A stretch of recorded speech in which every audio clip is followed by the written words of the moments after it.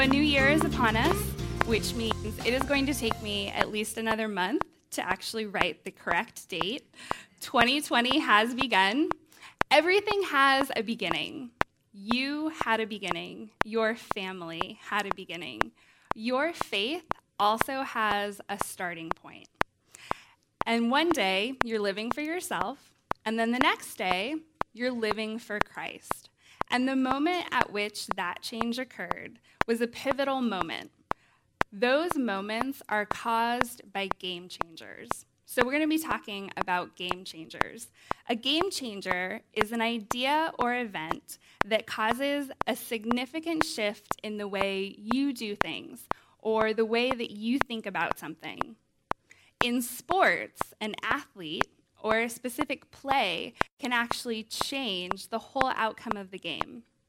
So I want to give you an example. In week 14 of college football, Georgia played Georgia Tech. And Georgia was winning by a lot. All they had to do was hold steady, and they would win the game. But then their star wide receiver got into a fight with a member of Georgia Tech's team. And that star wide receiver was ejected from the game. But more importantly, he was ejected from the next game. So Georgia did go on to win this game against Georgia Tech. However, their next game was against LSU. And LSU was a fiercer competitor than Georgia Tech. Georgia, in the end, did not win against LSU because they had lost their star wide receiver. And so Georgia lost their whole season.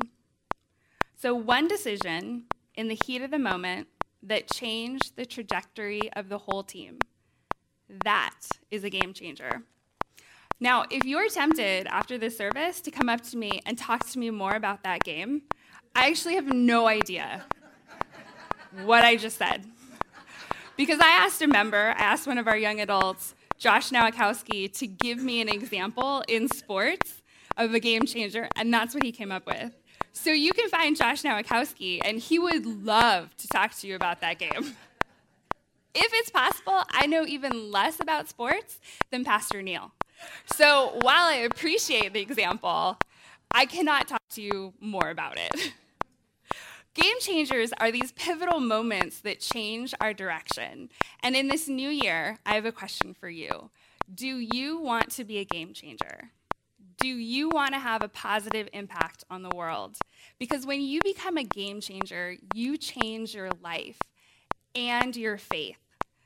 But before we even get into the 3 characteristics of game changers, I want you to do something. I want you to be like Odysseus. So Odysseus is a character from the Odyssey. And the Odyssey is this really long, epic poem. And Odysseus is the captain of a ship. And he's going on this really long, boring journey to get home. I'm sorry if that was your favorite book, your favorite epic poem. He's trying to get home. And so Odysseus, in one of the last scenes in the poem, wants to get home, but he has one trial that he has to get through. The water ahead is full of sirens. Now, a siren is a creature that sings a song that causes people to lose all sense of their being and their identity. And so for ships, when people hear this siren song, they often wreck their boat on the rocks. Now, you have probably seen a siren, but you had no idea what you were looking at. This Starbucks logo is a siren, which in terms of brand logos, it's a brilliant logo because people who hear the siren song lose all sense of their identity and they wreck their ships. So Odysseus knows that the water ahead is full of sirens. But he has this insane desire to hear the siren song. He also has a very human desire to live. So, it's a toss-up. What are you going to do? So he comes up with this plan. He tells his crew to tie him to the mast of the ship. And then he has them plug their ears with wax so they can't hear the song, but he can hear the song. Odysseus was so committed that he was willing to limit his own freedom. But the important thing about Odysseus was he knew that the water ahead was turbulent. And so he pre-committed to living by tying himself to the mast. So I want you to be like Odysseus. I want you to make a commitment to change your faith. This whole series is about ancient wisdom. And so we might say, oh, well, that's really old. It doesn't have any bearing on the way that I live today. I want you to make a pre-commitment to changing your faith. So today we're going to be spending a lot of time in Psalm 101. David wrote this while he was king. This psalm is a declaration of commitment. David is declaring what type of king he will be. David was actually anointed a long time before he became king. So he had a lot of time to think about the future. And he was asking himself this question: what kind of king am I going to be? And maybe this is a similar question that you asked yourself before you got married. What kind of husband do you want to be? What kind of wife do you want to be? Maybe you thought about this when you became a boss. What kind of leader will you be? And maybe before you had your first child, you thought a lot about this. What kind of parent am I going to be?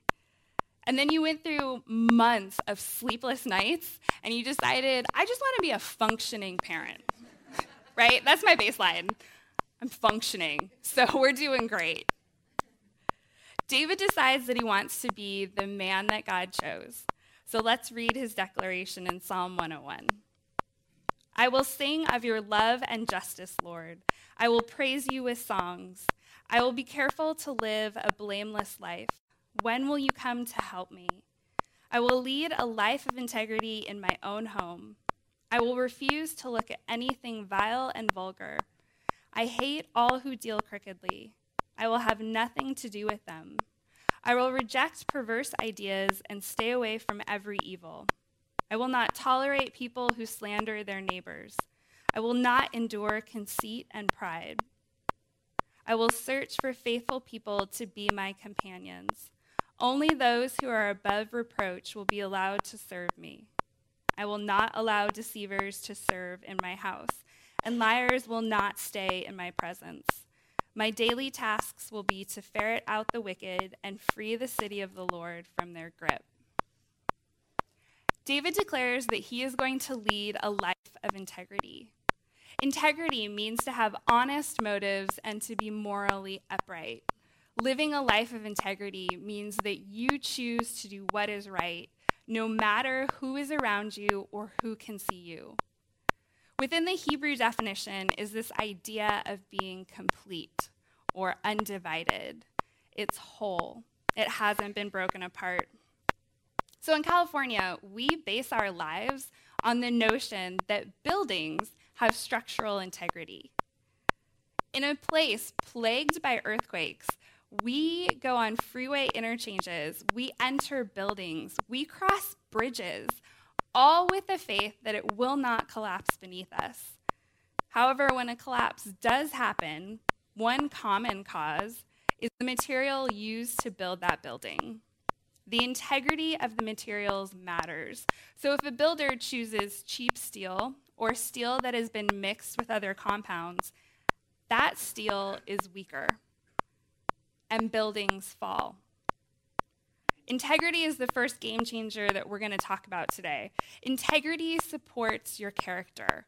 Our habits, they come and they go. But integrity, the unwavering decision to do what is right, that doesn't change. So you want to be a game changer? Live a life of integrity. People who change society are people who have relentless pursuits. They go after their passion relentlessly. Living a life of integrity needs to be a relentless pursuit. It needs to be something that we choose every day, in every moment. It can't just be something we said, oh, I tried that once. I did it once. It needs to be something that we relentlessly pursue. So what does it look like to live a life of integrity? Well, David says earlier in verse 2 that he will be careful to live a blameless life. Being careful means that we have to slow down enough to see what's happening around us. We have to slow down and look at the things that might be landmines or potential pitfalls and be careful to avoid them. David says that he will live a blameless life and a life of integrity. And within blameless and integrity is this concept that corruption and compromise are not allowed. So when we swerve from the right course, that means that we have compromised. So how do we compromise? Well, later, David says, I will refuse to look at anything vile and vulgar. I hate all who deal crookedly. I will have nothing to do with them. I will reject perverse ideas and stay away from every evil. David is setting the stage for integrity in two environments. One, his home environment, his family, his actions, and the second, his role as king. So basically, his work environment. These are the two environments where David spends most of his time. And it's interesting that David starts with the things that he sees. We live in a world saturated with images. We see more images than we know how to process. And often the things that we see influence our desires. The things that we see influence the things that we crave. And the more that we see something, the more that we crave it. Which is why when you're on a diet, you don't put cookies on your counter. You will crave those. David had a lot of weight on his shoulders. He had a nation to defend, a family to raise. He had enemies that needed to be pushed back and borders that needed to be reinforced. You also have a lot of weight on your shoulders. And maybe you came to church today feeling that weight. It might be a new year, but the same old problems are present. Set yourself up for success this year and choose to live a life of integrity. Choose to do what is right. Make this your relentless pursuit. Relentlessly choose to live a life of integrity. It will take a lot of weight off of your shoulders. Even before you get into situations where you veer from the right path, a lot of the things that we suffer through are because somewhere along the line, we have compromised. And you know who is so good at recognizing when we compromise? Children and teenagers. Because they don't have that abstract thinking. So for them, it's A or B. But your prefrontal cortex is a little bit more developed. So you want to say, yeah, but I could reason my way into that. Where a child is like, no, it's either A or B. If we have to do the mental gymnastics, because our brains are capable of that, but a child recognizes when we veered from the path, then we have compromised.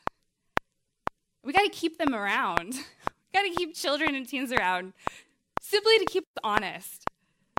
God love them when they point it out, usually in the most annoying way, but they're so good at recognizing it. So let's go back to that idea of structural integrity. If we used mixed steel or weak steel, buildings collapse. When we compromise, things fall apart. We get hurt, and others around us get hurt. Choose integrity. Commit to integrity. Be like Odysseus and tie yourself to the mast even before you get into those turbulent waters.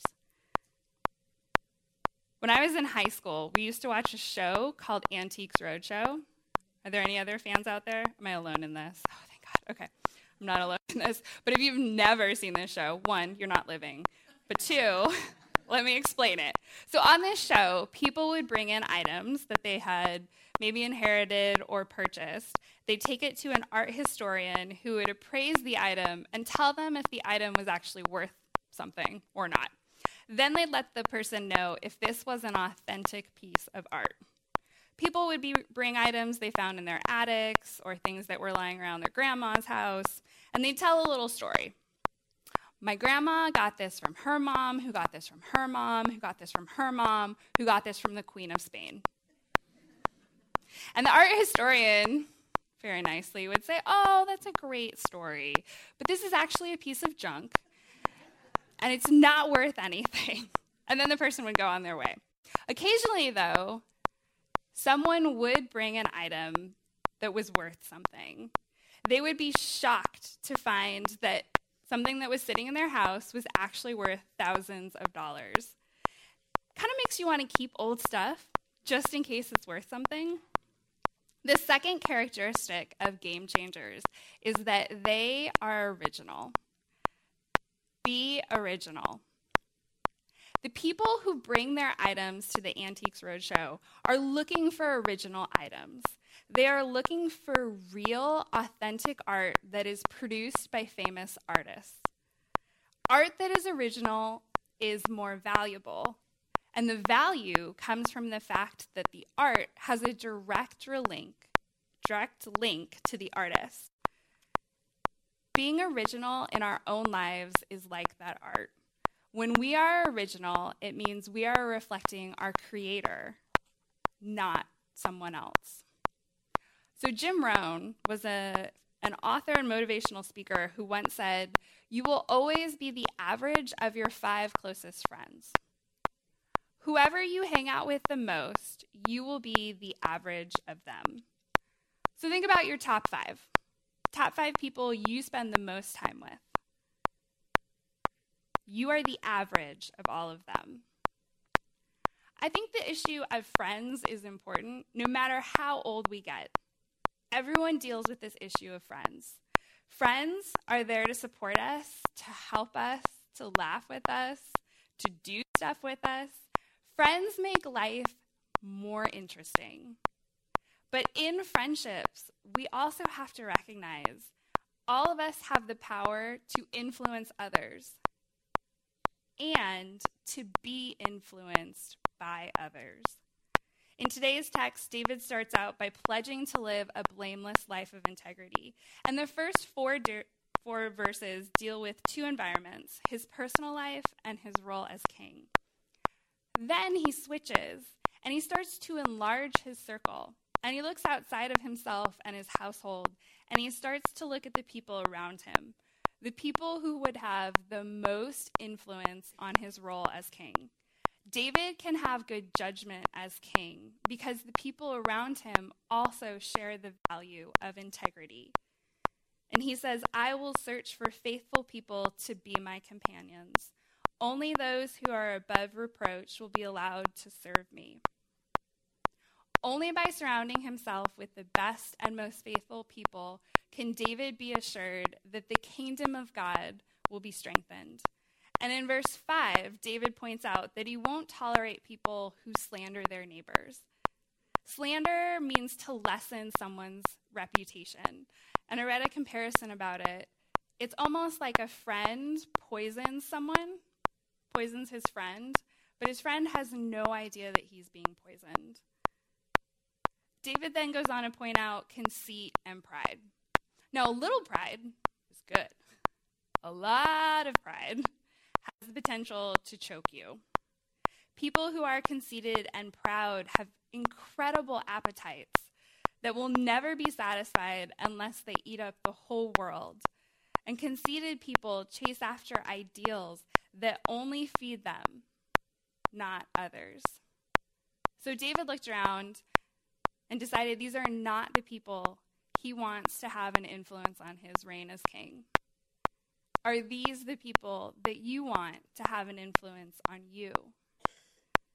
It does David no good to be a man of integrity if the people closest to him don't share his mindset. He might be an upstanding king, yet the people working in his court might be wicked and corrupt, and that wouldn't make for a very good kingdom. Art that is authentic comes directly from the artist. When we trade in our authenticity to copy the behaviors of people around us, or the behaviors of people we see on TV, or maybe the behaviors of people we see online, we are no longer being authentic. You are a child of God. Being authentic and original requires that you make conscious choices about how you want to live your life. It requires us to show up and be real, to choose honesty, to let our true self be seen.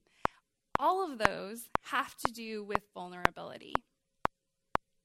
You have been created to be you, and you are a reflection of God. So when you trade that in to fit in, you aren't original. You're a copy of a copy of a copy. Trading in our authentic self, though, is usually done because we crave safety. If we don't stand out, if we don't make waves, then people won't single us out for being different or weird. We choose safety. We're human. But being original and being the person that God created you to be is a game changer. So I think WALL-E is the most underrated Disney Pixar movie of all time. Prove me wrong. Later. You can try. In case you haven't seen it, it's a movie about a robot named WALL-E. WALL-E exists in this post-apocalyptic world. WALL-E is the last robot left on Earth, and he spends his days tidying up the planet, one piece of garbage at a time.